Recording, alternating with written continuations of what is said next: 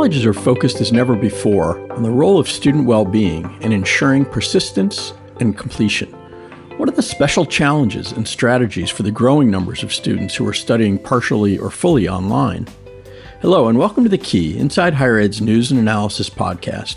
I'm Doug Letterman, editor and co-founder of IHE, and today's episode is a little different from the norm. I essentially outsourced it from a great conversation that took place earlier this month at Digital Universities US, an event that Inside Higher Ed co-hosted in Chicago with our partners from Times Higher Education. The event overall featured a wide range of sessions about how colleges and universities were making their way in the increasingly digital world that we live in and evolving their practices to serve the changing expectations of students, employees, and their other constituents. One particular conversation featured leaders from three very different institutions, talking about how their colleges and universities create online or blended educational experiences that build a sense of community and belonging for students, prepare faculty and staff members to respond to learners' social and psychological needs as well as their academic ones, and use data effectively. The session was moderated by my colleague Charlotte Coles of Times Higher Education and featured Sarah Dysart, Senior Director of Online Learning at the University of Michigan at Ann Arbor, Omid Fatouhi, Director of Learning Innovation at WGU Labs, and Jeremy Alexis, Vice Provost in the Office of Professional and Continuing Education at Illinois Institute of Technology, whose amazing campus in Chicago played host to the event. An edited version of the conference discussion follows. Before we begin, here's a word from the Bill and Melinda Gates Foundation, which has sponsored this series of podcasts on post-secondary student success.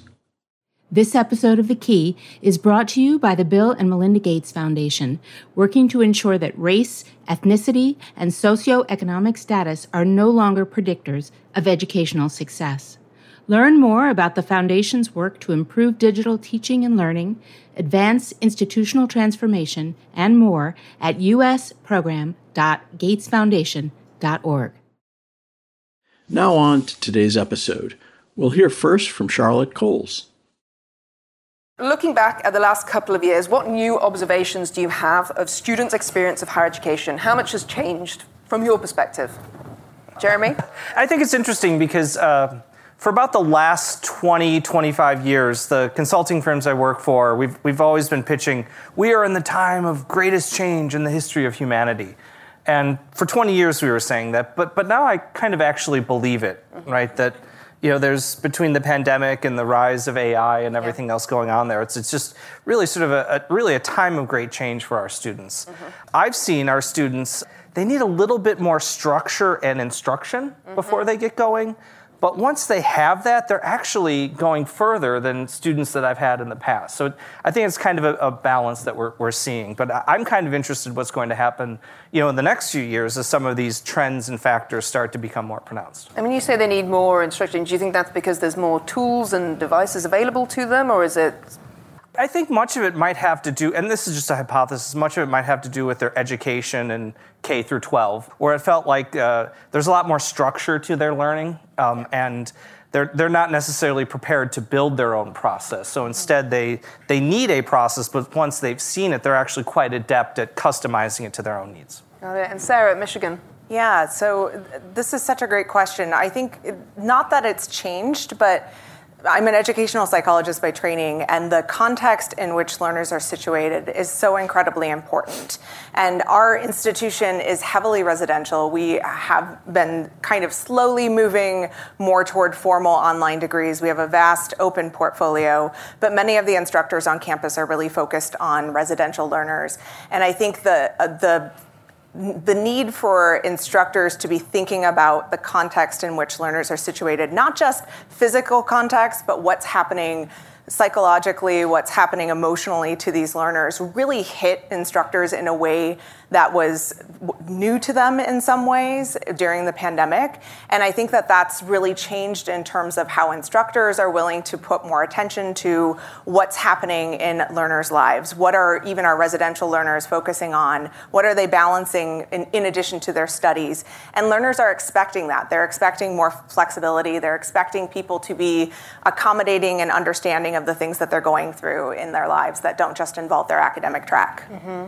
Yeah, lots of thoughts, and just echoing what my colleagues are saying here. But you know, it's hard not to contextualize this question around some of the recent disruptions relating to the pandemic and technology. What we noticed, we've got some data that shows that as a result of the pandemic, more so than any other time in history, there were higher levels of self-reported isolation. Students not just saying that I don't feel like I'm connected or I don't feel like I have access to resources, but literally saying I feel isolated. That's a pretty extreme state for individuals to be going through, especially as they're starting a new experience where they're hoping to integrate into society.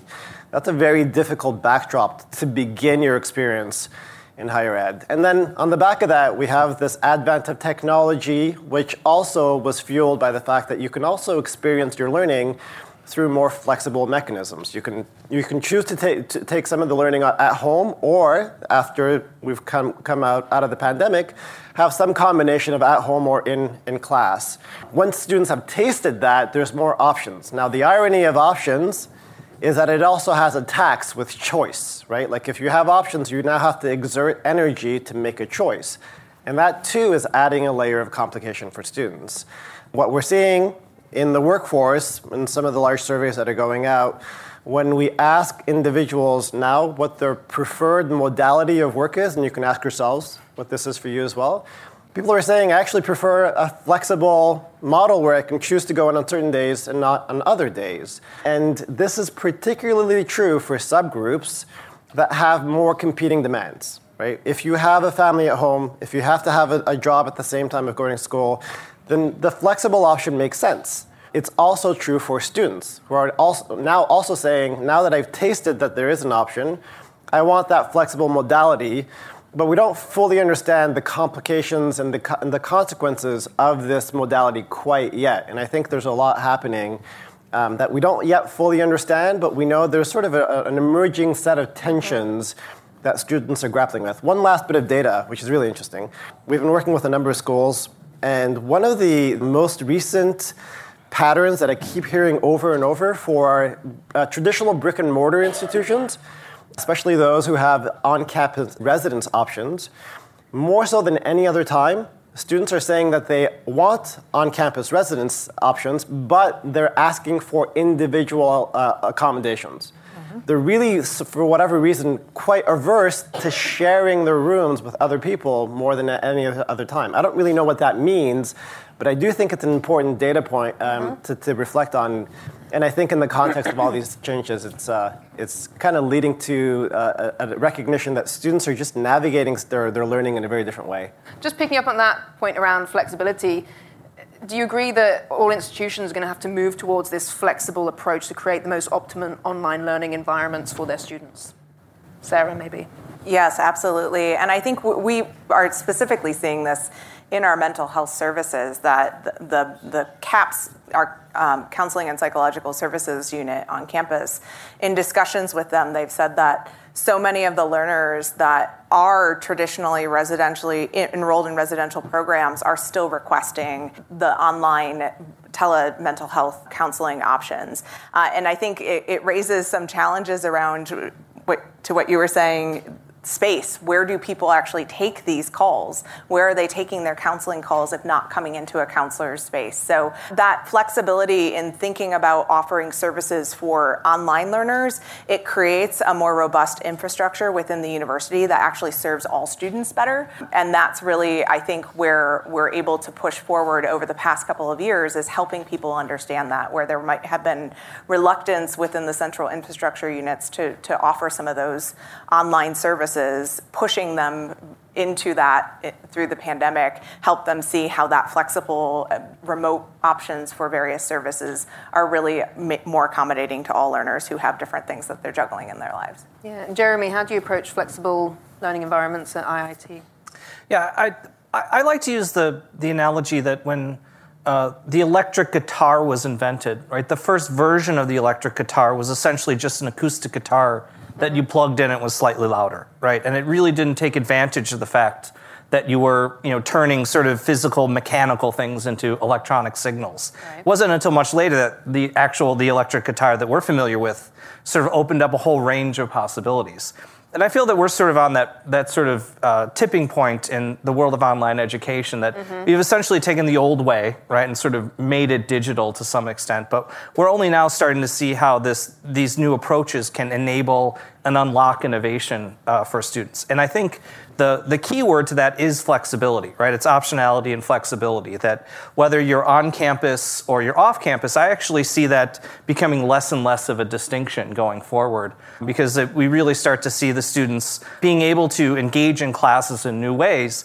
And not only in sort of the traditional class time, but how do you start to make this more of a sort of a persistent thing? So when you have that question, can you get it answered quickly, immediately, sort of just in time, as opposed to waiting to have it answered, a week from now from your faculty member? I think it's safe to say that whether you're faculty or administrator, that student well-being is everybody's responsibility within the institution. And so for yourselves, how does your institution ensure that people have the training, the skills, the confidence to tackle any challenges or opportunities around student well-being? This is such a great question when you juxtapose the residential environment versus the online environment. Learners who are in strictly online programs, their primary touch point is the instructor in the course. And so it puts a burden or a responsibility, depending on how you want to frame it, on the instructor in ways that you don't necessarily normally see when you're teaching residentially, to be monitoring students' well-being. So one of the things that we have really focused with when building the infrastructure for programs within academic units is to also have a staff member who is really focused on being the concierge and the point of contact that can be the person who's working with the faculty members to, when a faculty member experiences a student in crisis, they know that they can contact the student services professional who knows the right routes and the right processes to refer that student to the resources that they need. And making sure that those processes are mapped out, that they're clear to everyone, that everyone knows what services are and aren't available, especially in a space where if you don't have appropriate licensure to offer counseling across state lines or internationally, that becomes a problem. So knowing what services are or aren't available to students is really important and puts an extra load of knowledge that needs to be on those professionals that are working in the online space. Have you faced any challenges with this? Has there been any challenges that you've had to address along the way? I imagine it's a journey. Yes, absolutely. We've had students who were in crisis and the instructor didn't know how to actually handle it. And prior to the pandemic, we did not actually have telehealth counseling for online learners. So it was a challenge for both the embedded counselor within the school, the student services professional, as well as the faculty member to know how to handle that particular instance. But those instances are also cases that help us explain to broader people who need to be persuaded at the infrastructure or institutional leadership level that these learners need to be served in the same way as our residential learners do, and so we do need to have these services available to them. We're at a much different scale in terms of just size as the University of Michigan. So I think the pathway that is emerging, it's actually being run by our Vice Provost of Academic Affairs, is really focused on mentoring, right? So we're building a mentoring structure, which is training, evaluation, and support of a large group of mentors of our students who can go back and mentor other students. And again, it's very critical that they know what they can do and what they can't do, so they know when to move them to the right counseling. But having that sort of early warning system of lots of students who are empowered, to do the mentoring, but also empowered to know where to send students once they observe something. For our scale, that seems like the best solution to this particular issue. Brilliant. Hamid? These initiatives are clear examples of sort of a cultural focus that we have currently on well-being. And that has both positives and some potential negative consequences. Whenever there's a priority initiative, like well-being, like belonging, like a growth mindset, it's usually a reaction to the observation that there's something in the system that warrants that need, right? We only are talking about well-being because we know that students are struggling with well-being. The challenge there is that when you have this initiative that is sort of very explicit, one thing to keep in mind is where is the onus of change being placed? So oftentimes you'll see institutions say this is the year of well-being, or we prioritize and value well-being. but there's not clear intentionality with where the onus or the expectation of change is. Sometimes it's sort of deployed as a marketing campaign saying, we care about well-being, so go out and be well, without any institutional change. Or the faculty, who are the sole points of contact, are now faced with this burden of supporting well-being without having the resources or the training on how to do that. So I think it's critically important to be mindful of how our students are doing, what they need to be able to thrive. But with that, there should also be a recognition of where is the onus of impact and change being placed? Who is sort of expected to bear the load of this change as you roll any sort of large campaign out? And I think these are important considerations to think about. That's a great call out. And if I can add something, I think I'm going to pat myself on the back a little bit, but this is where over the past year or so, we've joined the Okanagan Charter. For those who are not familiar, it's a focus, institutional focus on mental health and well-being. And this is a place where one of the things that people realized is that faculty don't adequately know how to support mental health and well-being within courses. We're partnering with our Center for Teaching and Learning to help change that. So we're creating a course for them that's actually helping them be able to understand what are some of the indicators that you need to be looking for. What does some of the research say in terms of how this manifests within the experience within your course? What are some of the things that you should be looking for?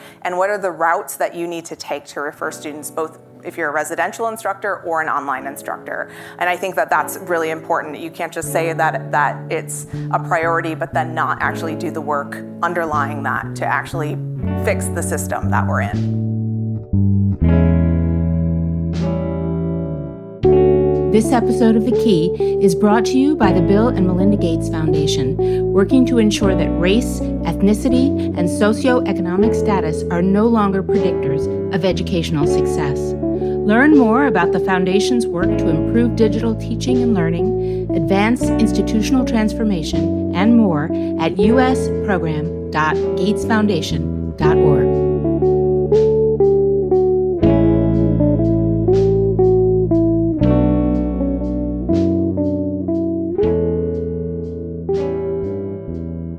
This episode of The Key features a discussion that took place at Digital Universities US, a joint conference from Times Higher Education and Inside Higher Ed in Chicago this month.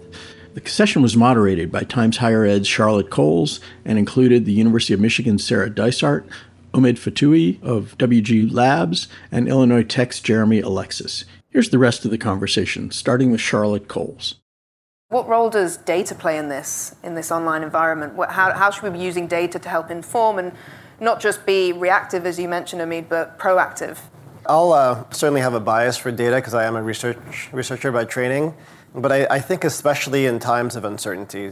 Daniel Kahneman has a fantastic book called Noise, and he talks about the utility of inference. So how is it that you can take the data that's available and make an inference about what it means, what kind of patterns it represents? And in that book, he talks about the two kinds of errors that can sort of skew your ability to make an inference. The one kind of error is bias, which means that systematically people look at the data and they sort of interpret it in one way, which is off target by a small margin.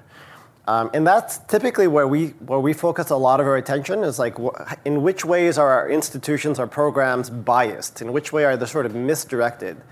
But the other kind of noise is actually random error, which is actually a larger part of the kind of error composition. And that means that data falls all over the place, especially in times of uncertainty. Now, the best remedy to this random error is to increase your sample size and try to have as much data as you can.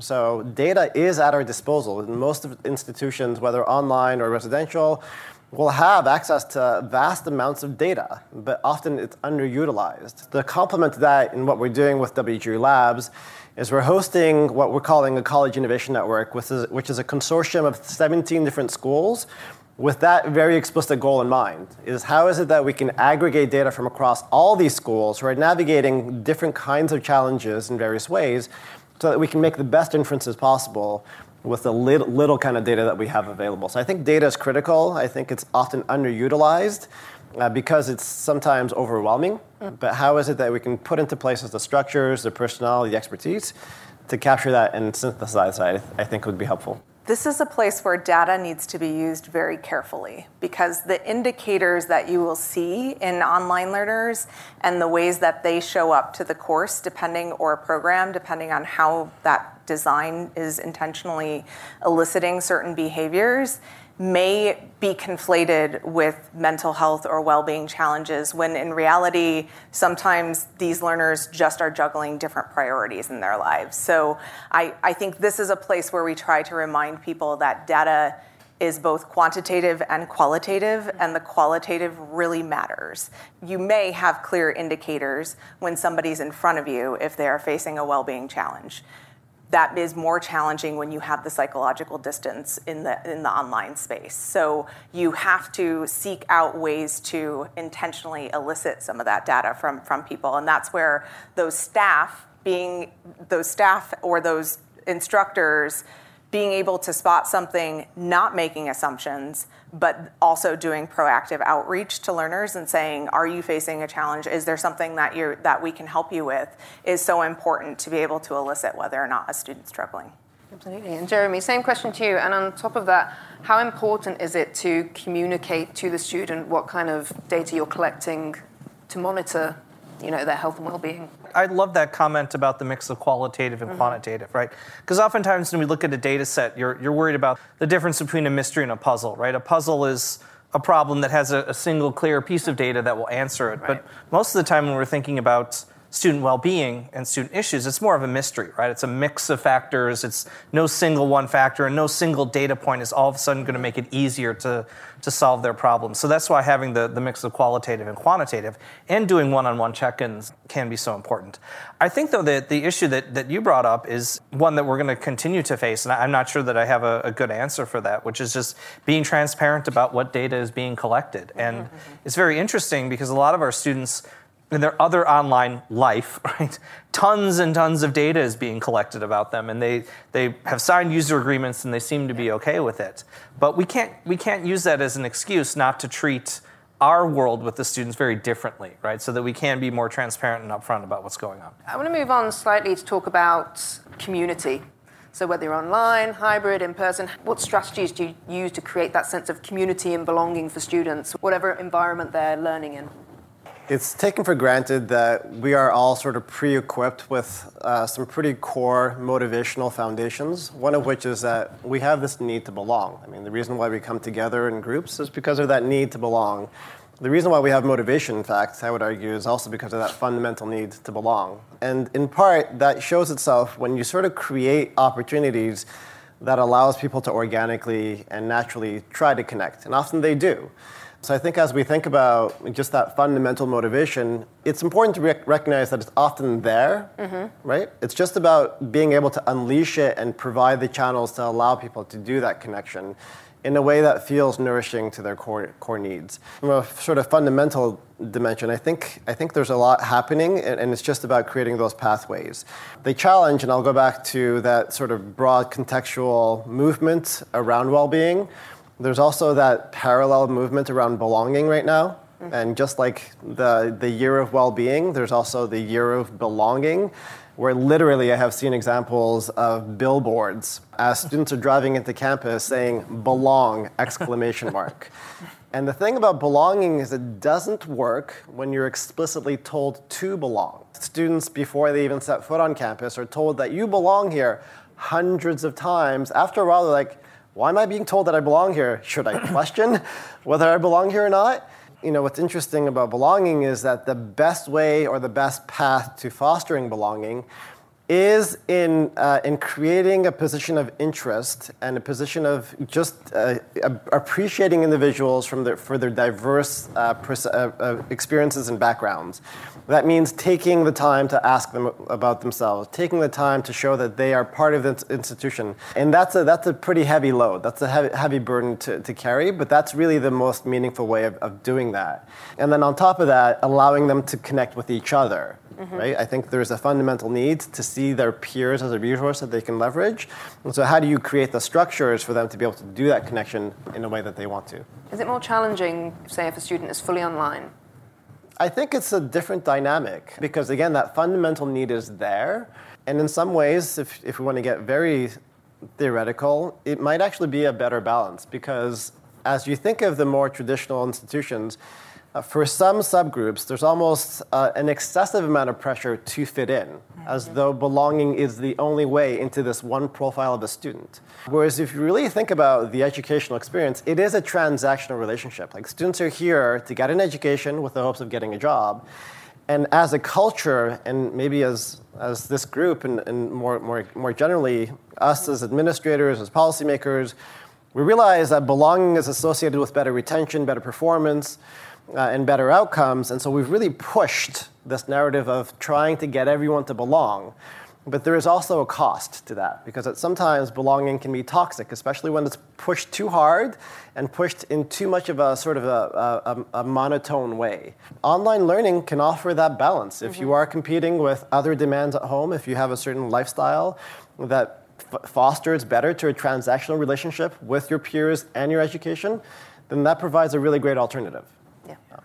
That's such a great vein of discussion that you've opened up. When you look at the research around why students choose certain programs, their prior history and the way that they feel like they belonged or didn't in a particular environment predicts their future choices to engage in educational opportunities. So when you think about students who are underrepresented on a campus and they were forced to come to a residential experience, being able to pursue that online where they may not feel marginalized or may not feel as much in terms of stereotype threat when they're not necessarily engaging with the populations who may be imposing those assumptions on them, opens up an opportunity for them to be able to perform in their own situated environments and to be able to think through how their learning experience isn't necessarily isolated to that particular physical context of a campus, but it might be related to their jobs, and they're able to understand how the work that they're doing in their program actually aligns with their professional aspirations, and to be able to apply that there. In terms of the interpersonal connections, we've really found XR to be a helpful tool for mixing and blending populations between our residential learners and our online populations. So when you think about the different clubs or groups or events that are happening on campus, to have that be represented in 360 video for the online learners and for them to engage in a way that seems more authentic, or even telepresence robots being able to interact in a way as if they're there, is a way for them to create an opportunity that makes them feel like they're part of that broader community in a way that they weren't able to before. When it comes to building community, especially in an online environment, I really believe that rituals are important, right? We have them when we live in a physical space and we have a co-located community. But online, they're just as important, right? Because it's a way to sort of bring in some normalcy, bring in some standards of behavior, bring in some traditional interactions. So it's even simple things like, how do you check into class? How do you give feedback? And if you build those rituals, it starts to build a connection. Because oftentimes, online learners, they're coming from different places. They don't always have sort of the same experiences. It's a much more diverse group. So bringing a few shared rituals together can really help. We've also really pushed social contracts as well as a way for the team to sort of set up and understand the rules of the class before they get going. Like the other day, I've been online now teaching online now for what, three and a half years. For the first time, someone ate lunch in front of me. And I realized, I've been doing this for hours and hours a day. No one's ever eaten lunch in front of me. There must be some weird unwritten rule that no one eats lunch in front of Jeremy that I just didn't understand. And I thought that was great that it broke it, but it also made me say, hey, there was this sort of unwritten rule. Maybe we need to be more transparent about what the rules are of behavior around these things so people do feel more comfortable. And do you think that will develop over time? Are we still adapting to this new set of rules in terms of what are the guidelines for how you behave online? Like anything, you can either be proactive and intentional about it, or it will just happen to you, right? The rules will be there whether you want them or not, right? Yeah. You can just choose to author them in a strategic way to align with your values versus kind of letting them happen. In a lot of these discussions, we tend to take a course-centric view of this, and rightfully so, because what happens inside the course makes a big difference. What happens outside of the individual online courses also makes a huge difference when it comes to well-being, when it comes to retention and all of that. My question has to do with whether those support services are best delivered within a dedicated online unit, or whether they're better served by that online unit training the different student services, admissions, and all of that to provide services to fully online students. I think it depends highly on context and your institution and what resources are available. At the University of Michigan, each college and school functions as its own little ecosystem. So from our perspective, we have people I'm in the Center for Academic Innovation within the Provost Office, and we train people or we support better understanding within those units. I think from my perspective, they are the ones who are closest to the student and can actually provide that day-to-day support in a meaningful way. We do have some services that are at the infrastructure level, and similarly, we provide the support to those units to help understand what's happening within those programs. As I've been sitting here this week and just meeting different people, we've been able to, sit down face to face and have more natural, authentic conversations just because we're in that proximity. And so from an online perspective, how do we emulate that? How do you emulate that very natural? And I know there's always going to be some element of the unnatural just because you're not in the same place. But in building that community, how have you trained people or approached building the natural conversations within the online or hybrid communities? I think it's a great question, and I'm not going to pretend like I have the solution. I go back to my earlier comment that, again, we're sort of social creatures that have this need to belong. Increasingly, there's a question around what is belonging. Is it literally the face-to-face, one-on-one kind of connection that you have, or can it be more of a symbolic, maybe a digitally facilitated kind of experience? I think it's probably a combination of both, and to Jeremy's point earlier, you can have mechanisms that nourish that same sense of connection. I think routines and traditions are really important. Like, for instance, at WGU, while it's completely online competency-based, and the only interaction you have is with your mentor, they still have a graduation ceremony that's in person. That's very important to have that celebration with others in person. Conferences, the reason why we pay $1,000 to go to a conference on top of the transportation costs is because we know there is something very unique about that human exchange, the organic exchange that happens just by being in the same room as somebody else. So I don't know that there has to be sort of an and or. I think it's probably some combination because, again, there's a lot of benefits to being able to access certain experiences like your work experience, like your education, in a way that is conducive to your life demands. At the same time, that need to belong is fundamental. And so I'm not sure we're going to find a digital replacement for that, as far as I can tell. I think it's interesting, the first time I was in front of a big set of tiles, if you will, and I was using my own strategy of I'll just wait them out. Usually in a physical group, right, if you wait it out, eventually someone will talk. But when you're on the screen, 15 minutes into it, I'm like, oh, this is not going to work. So one of the things, we have a really, we call it a sticky learning playbook that we share with faculty. And a couple things really helpful, right? It's so simple, but it's this idea of templates, right? Of if you're going to have people have a conversation, break them into a smaller group and give them a template that they can use to manage the discussion. Mm-hmm. Because it is so easy just to sit back and be passive, on the screen and not jump in. But if you give a group a template that they have to come back and share, it's very helpful. We've also observed that the very tried and true, sort of elementary school pair and share method works fantastically. I even use it with online executive courses that I teach because it still is helpful to sort of play with an idea with someone online first before you share it back with the group. I don't have the answer in the fully online space. But in the hybrid space, I think thinking about the curriculum where you start with an opportunity to meet in person and to engage in person, if you do have people coming to campus or if you're offering flexibility for residential learners, helps to create that understanding of I can actually see this person's facial expressions as they're saying something. I can hear their voice in my head. When you then transition the curriculum to the online environment, that carries with it. You feel like you know that person in a way that you may not have known them earlier. So if you are experimenting with hybrid programs, putting that in-person element at the beginning of the experience can really go a long way. You were just listening to a discussion about student well-being and success in online and blended settings from this month's Digital University's U.S. event. Thanks to the 3 higher ed leaders who participated in this panel and in all the other great conversations that unfolded during the conference. Thanks also to the Bill and Melinda Gates Foundation for its support of this and the last 2 episodes of the Key Podcast. The podcasts in this series explored various aspects of how colleges are changing their practices to focus on making it possible for more learners to achieve their educational goals in high-quality programs. There is no more pressing issue in higher education these days, because it has moral, financial, political, and other implications. It's the subject of Inside Higher Ed's newest editorial offering, our daily student success newsletter, and it will be the topic of another major event that we'll be putting on with Times Higher Education in November in Los Angeles. If you have ideas for how we can best track these issues, that's all for this episode of The Key. I'm Doug Letterman, and until next time, stay well and stay safe.